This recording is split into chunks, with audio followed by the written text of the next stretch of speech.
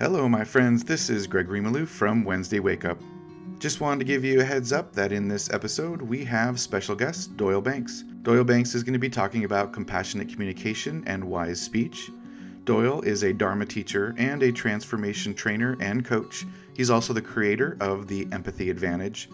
If you want to find out more about Doyle, you can go to doylebanks.com. I also wanted to plop into your present moment here and talk about our fall retreat, Anicca, Thriving in the Flow of Change. The retreat will be held on November 6th from 9 to 4 Pacific Time. If you can't join us for the live event, don't worry. All folks who register will get access to the retreat as a self-paced course after the event. In this retreat, we're going to talk about several important things related to Buddhism. First of all, we're going to reframe change as an opportunity for personal growth, psychological healing, and of course, awakening. We're also going to use meditation and learn various skills to tap into our inner resources, our strength, and our resilience in order to get our spiritual and emotional needs met in spite of all the craziness and upheaval we are seeing in the world today. And lastly, you will be gaining new skills that allow you to initiate long overdue changes more quickly, more effectively, and with greater confidence. I'm really looking forward to this retreat. You can sign up now at WednesdayWakeUp.com under the retreat tab. May you all be well and safe.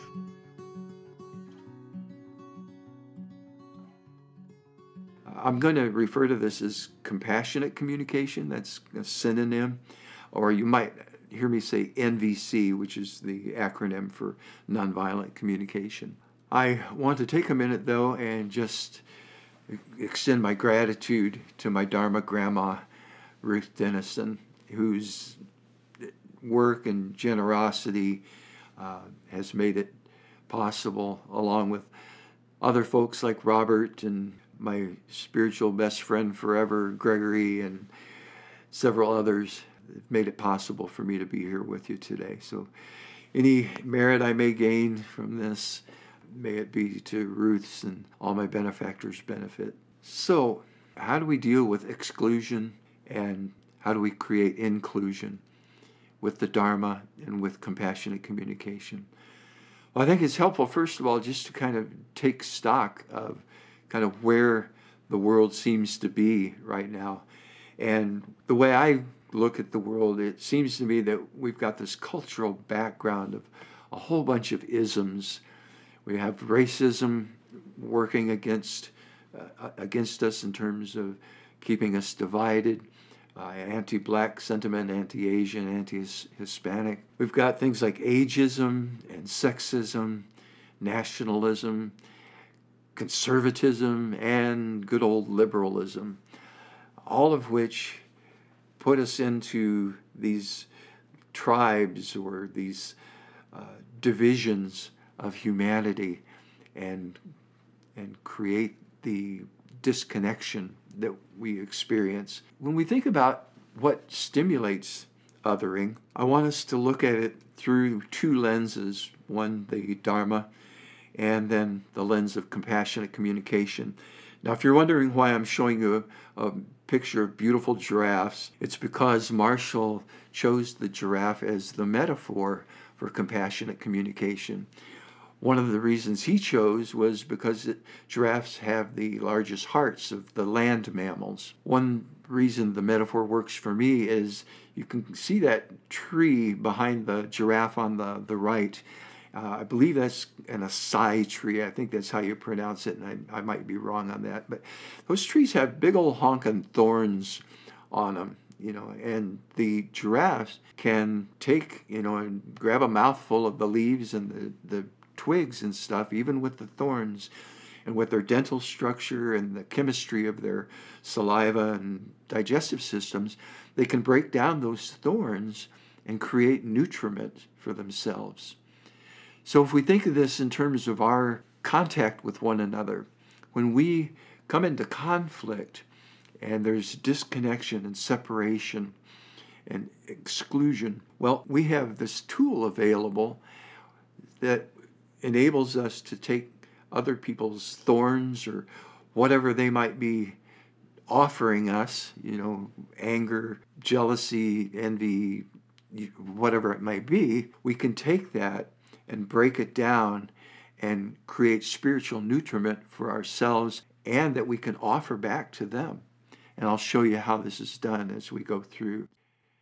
The three unwholesome roots are culprits or factors in why we disconnect and get separated from each other. And of course, I'm talking about ignorance, and greed, and hatred. When we don't understand things like karma and the Four Noble Truths and goodwill versus ill will and so on, then we're almost destined to live in conflict and to end up creating lots of suffering through exclusion and division. Thankfully, we have this tool available to us, compassionate communication. When Marshall put this together, developed it, he realized that we create othering through dehumanization. And we do this through what he called the 4 Ds of disconnection. The first D is diagnosis. So have you ever had someone in your life who just loved to tell you everything they think about you? I've had that, at least once in my life. And, they'll go down their list when they're riled up with you. You're this and you're that. And then we see this on the broader scale, So we tend to diagnose one another. There's also the D of deserve. We tend to think sometimes any non-Christian deserves hell, or any person who doesn't agree with my political view, doesn't deserve whatever. I'm not coming up with a good example off the top of my head here, but you get the idea. Then there's denial of one's responsibility. This can sound like, it was just my job, or I was just doing what I was told. And we don't take responsibility then for our actions and the results of those actions. And then finally, there's demanding. Now, I don't know if any of you have ever been around a toddler or a teenager, but if you have, and you've tried demanding something of them, you know how that comes out, don't you? And most of the time, it ain't pretty. And the same thing goes when we try to make demands of each other, whether it's in our marriages or at work, in our work relationships, or wherever it might be. It just doesn't work because people will either acquiesce, or they'll rebel, or they'll acquiesce for a little bit just to fake you out, and then they'll rebel, right? So when we're walking around in ignorance, greed, and hatred, and we're in mindsets where we use diagnosis, deserve, denial, and demand, we can't help but create disconnection and exclusion. So that begs the question then, how do we create connection? How do we get to we in our relationships? Well, briefly, with the framework of the Dharma, we know that we can develop our moral and ethical behavior. That goes a long way, getting we ourselves, aligned with our hearts and minds. We can develop our generosity. We can practice meditation so that, again, we are aligning our minds and our hearts, and we're cultivating characteristics like peace and joy and truthfulness and so on in our lives. We can practice and really comprehend or directly know the Four Noble Truths. We can develop the Noble Eightfold Path. We can familiarize ourselves with things like codependent co-arising and how it works, and use that as a tool in how we relate to ourselves, and by extension then how we relate to people. In the compassionate communication model, Marshall conceived it as having 4 components, which are those letters at the bottom of the screen. We use the term Offner, is how you pronounce that. And the O stands for observation. The F stands for feelings. By feelings in compassionate communication, we're talking about emotions. N stands for needs, and you'll hear me use the synonyms wants or desires or longings as well. And then the R stands for requests. Now, compassionate communication is this methodology and consciousness that we can learn and apply to, quote, make life more wonderful. That was a standard quote that Marshall used in pretty much every presentation. He uses it in the book, and it becomes, when you start hanging around NVC people, it becomes kind of a slogan, right? And the idea is, I can train my heart and mind. I can learn this skill, and in applying it, I make my own life more wonderful, and then I can contribute to others in ways that will help make their lives more wonderful. One Buddhist teacher I know has called compassionate communication the hands and feet of the Dharma. I really like that, the hands and feet. One of my early NVC trainers, or compassionate communication trainers, who also was a practicing meditator, he made the remark to me that the Dharma gives us the what and the why. Compassionate communication gives us the how. And I've really found that to be true, both in my own life, and I've seen it work that way in my students' lives as well. We create connection by developing the skill of empathy. And empathy then gets us to, or points us to, compassion. Some people, I hear people get empathy conflated with compassion. Empathy is a learnable skill that the vast majority of human beings are capable of learning. There is a teeny tiny segment of humanity whose physical brains, neuroscience has discovered this, their physical brains has a certain part that's not wired for empathy. They just don't have the capacity to learn empathy and to develop compassion. But the vast majority of us, we do have this capability.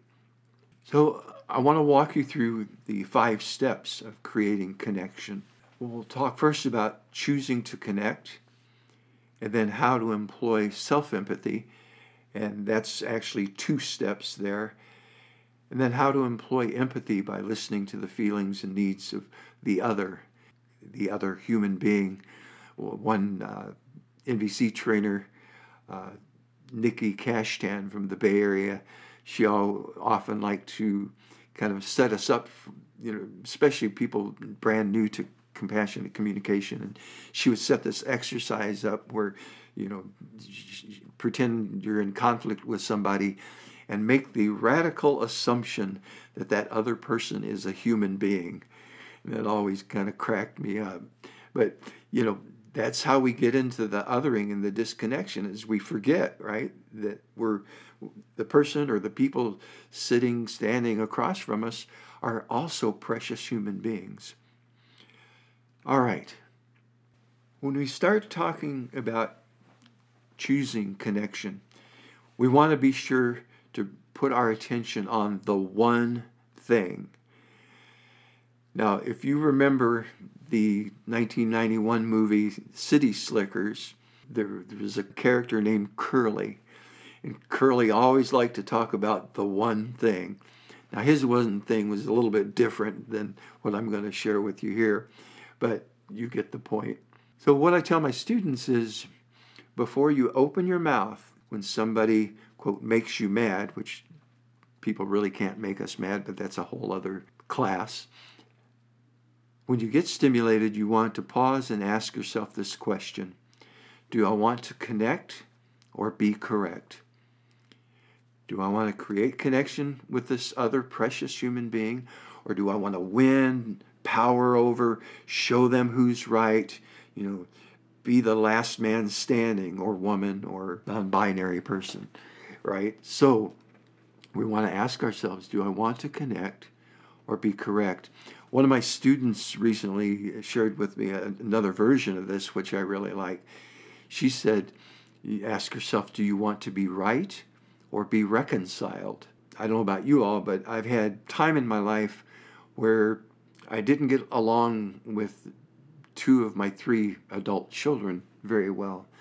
And developing this as my mindset, my attitude, really helped me. It helped me bite my tongue when I wanted to prove my point or prove myself or justify myself, kind of thing. I would just keep going back, okay, be quiet, work on connection. And things have worked out really well by my doing that. I can happily say I'm reconciled with them and enjoy really beautiful relationships now with all three of my adult children. Now, if you sit down with this question and kind of stew it in the context of the Dharma, there's just so much Dharma implied in this question.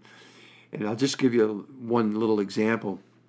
If you think about this, then it brings to mind wise view and understanding how we create kama vipaka with our speech, right?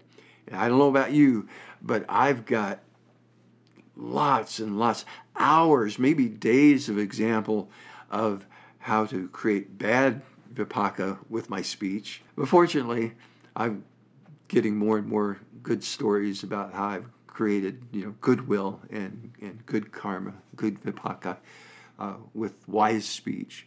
Next step is self-empathy, and we can ask, how does this work? Well, first of all, it can be difficult to offer empathy to someone else if our own resources are low. So I put this first, and when I teach it, I put self-empathy first, and Marshall put it first in the sequencing in his book, because it's really important, especially if we're in a relationship where there tends to be a lot of reactivity. It's really important that we get centered and fill up our own compassion needs, our own compassion tanks. Wayne Dyer used to say, it's really hard to give away what you don't have. So if I'm undersourced with self-empathy and with compassion for myself, it's going to be really hard for me to even want to try to offer that to the other person. So the first step is to identify my emotions, my feelings. So let's say I'm out on I-5 at rush hour, and I look up in my rearview mirror, and all I can see are two big headlights and a grill, and no space between the back of my car and the front of the truck and back of me. Depending on how much meditation I did that day or not, I might feel some anger. If I get below the anger, I'm feeling a lot of fear, right? And I'm maybe feeling frustration, confusion, and probably a few other things in there. I recognize, okay, observation is truck is closer to my back into my car than I like. I'm scared to death. Then I want to follow that feeling, that emotion, to the underlying need. Now, generally speaking, positive emotions indicate that our needs are met. Negative emotions will reveal to us that we've got some unmet needs that have been activated. In my car on I-5 scenario, I'm not going to be doing this while I'm driving. I'll, get away from the truck, get home, pull into my driveway and then process this. But as I process it, then I get down to, okay, what were my needs? Well, safety is an obvious one, and wanting to get home in one piece, wanting to stay out of the hospital, wanting to keep my car intact. You get the idea. So lots of unmet needs in that moment when that truck was so close to my car, right? Now, unmet needs are pain points in our lives. We're generally averse to pain. And what we'll tend to do is we'll tend to jump to strategies to try to make the pain go away. And if we're doing this without mindfulness, without discernment, wisdom, compassion for ourselves, we're going to tend to choose unskillful strategies. By unskillful, what I mean is we'll tend to choose strategies that are going to add to our suffering, our misery, our stress and distress, and our unease. And they're not going to get us to even temporary happiness, much less long-term or the ultimate happiness. One other thing I want to mention here, Marshall, the reason for the heart is Marshall said that needs are the heart of compassionate communication. This is because when we get in touch with our own needs and the needs of the other person or people, that's when empathy unlocks that compassion. And think about this. Let's say you're in a grocery store, it's kind of crowded, and a couple aisles over, you hear this shrill wail of a little child who's gotten separated from their mom. What do you feel? You at least feel concern, right? You might even have a little jolt of fear. And you immediately have the sense that this child is in distress. And what happens to your heart? Do you think, oh, I wish somebody would shut that kid up? No, your heart just floods with compassion, right? Oh, I wonder what's wrong. I wonder how I could help, that kind of thing. So when you sense that opening of your heart, that's what we're talking about. And you have the empathy almost hardwired in there, and you go right into compassion. In other situations, we have to work at it. So we have to think about, okay, what am I feeling? What does that tell me about what I'm needing? And when we touch the deepest need, I like to call it, in that given situation, our hearts will open up with compassion for ourselves, and we'll generally experience some calming, coming back to calm. Our breathing generally slow down. We might even take a big, deep breath and let out a big, long sigh. Sometimes we might even be moved to tears, as we experience directly the energy of that unmet need that we have. Each of these aspects, when I teach the class, each of these are a 2-hour module or 2-hour class. So there's a whole lot more I could say about all of this, but we'll keep moving. Once we've connected with our own unmet needs, then we want to offer empathy to the other precious human being. And how does that work? Well, no surprise, probably. We want to listen for their emotions, their feelings. In compassionate communication, Marshall teaches us to use what he calls reflective listening. That is, we repeat back what the other person is telling us about what they feel.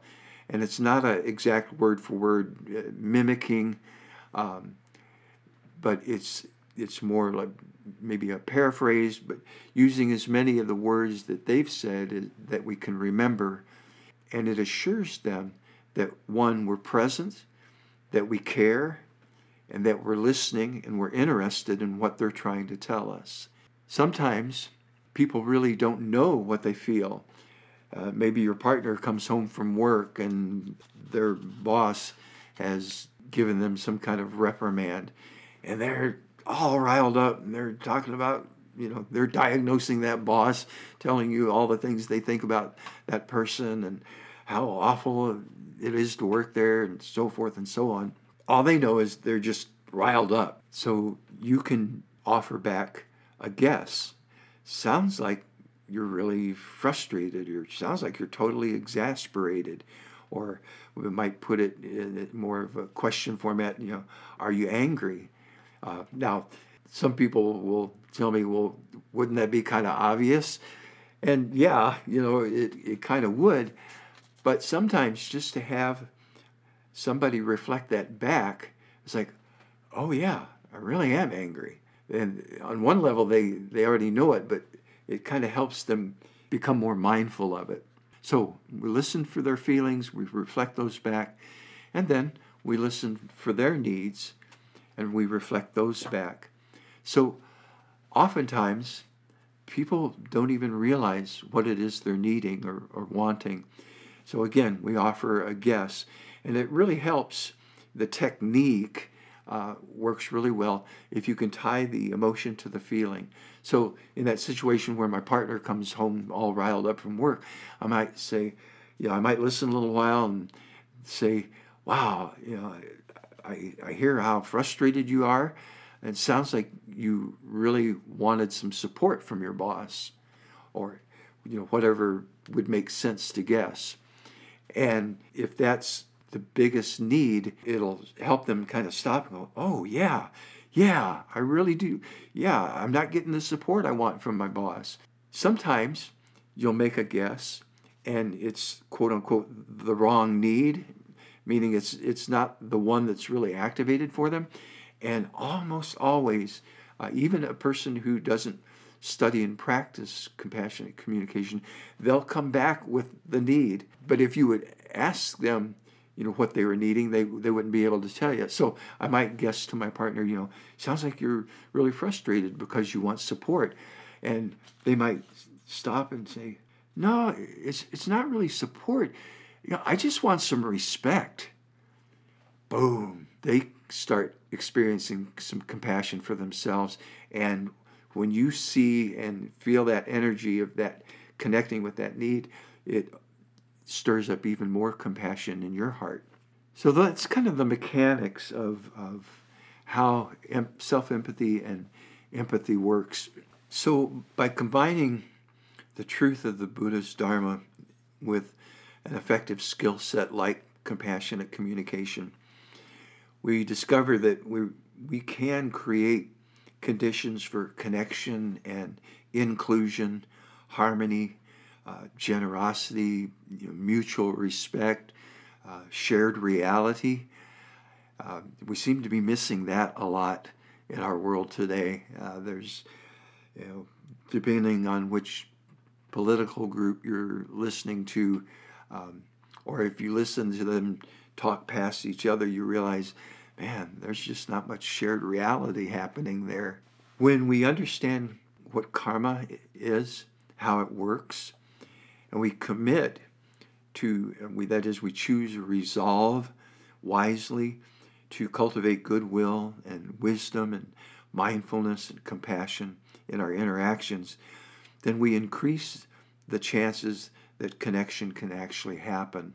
Doesn't guarantee it, and yet I've found in my own experience, and I hear back from my students, that we find ourselves winning in win-win situations more and more and more often the better we get at using this skill.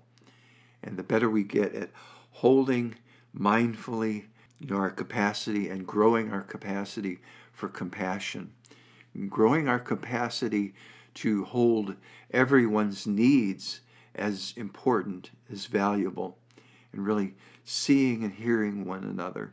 One of the beautiful things about compassionate communication is that the other person or people don't even have to know and practice it. If I can get myself resourced, be really present, and being curious and lean in and really try to hear what they're telling me about their feelings and their needs, then I can reflect that back, and when they experience really being heard, me putting enough value in them to give them the courtesy of listening, it just melts barriers and creates this openness and this healthy, beautiful vulnerability in which we can really come together then and seek out strategies that will serve the most needs. So that's what I wanted to share with you. Gregory, I just cannot tell you how much I appreciate this and appreciate you. So thank you. Thanks for joining us here at Wednesday Wake Up. We honor the traditional Buddhist practice of offering the teachings without charge, so this podcast will always be ad-free and will never be behind a paywall. This podcast is sustained exclusively by the generosity of listeners. If you've received value from this podcast and have found your life or practice enriched by listening to it, you can support Gregory as a teacher by going to our website, www.wednesdaywakeup.com, and click on Donate at the menu on the top. While you're here at the website, join our mailing list and follow Gregory on Instagram at Gregory Maloof Dharma. Thank you again for listening. May all beings be happy.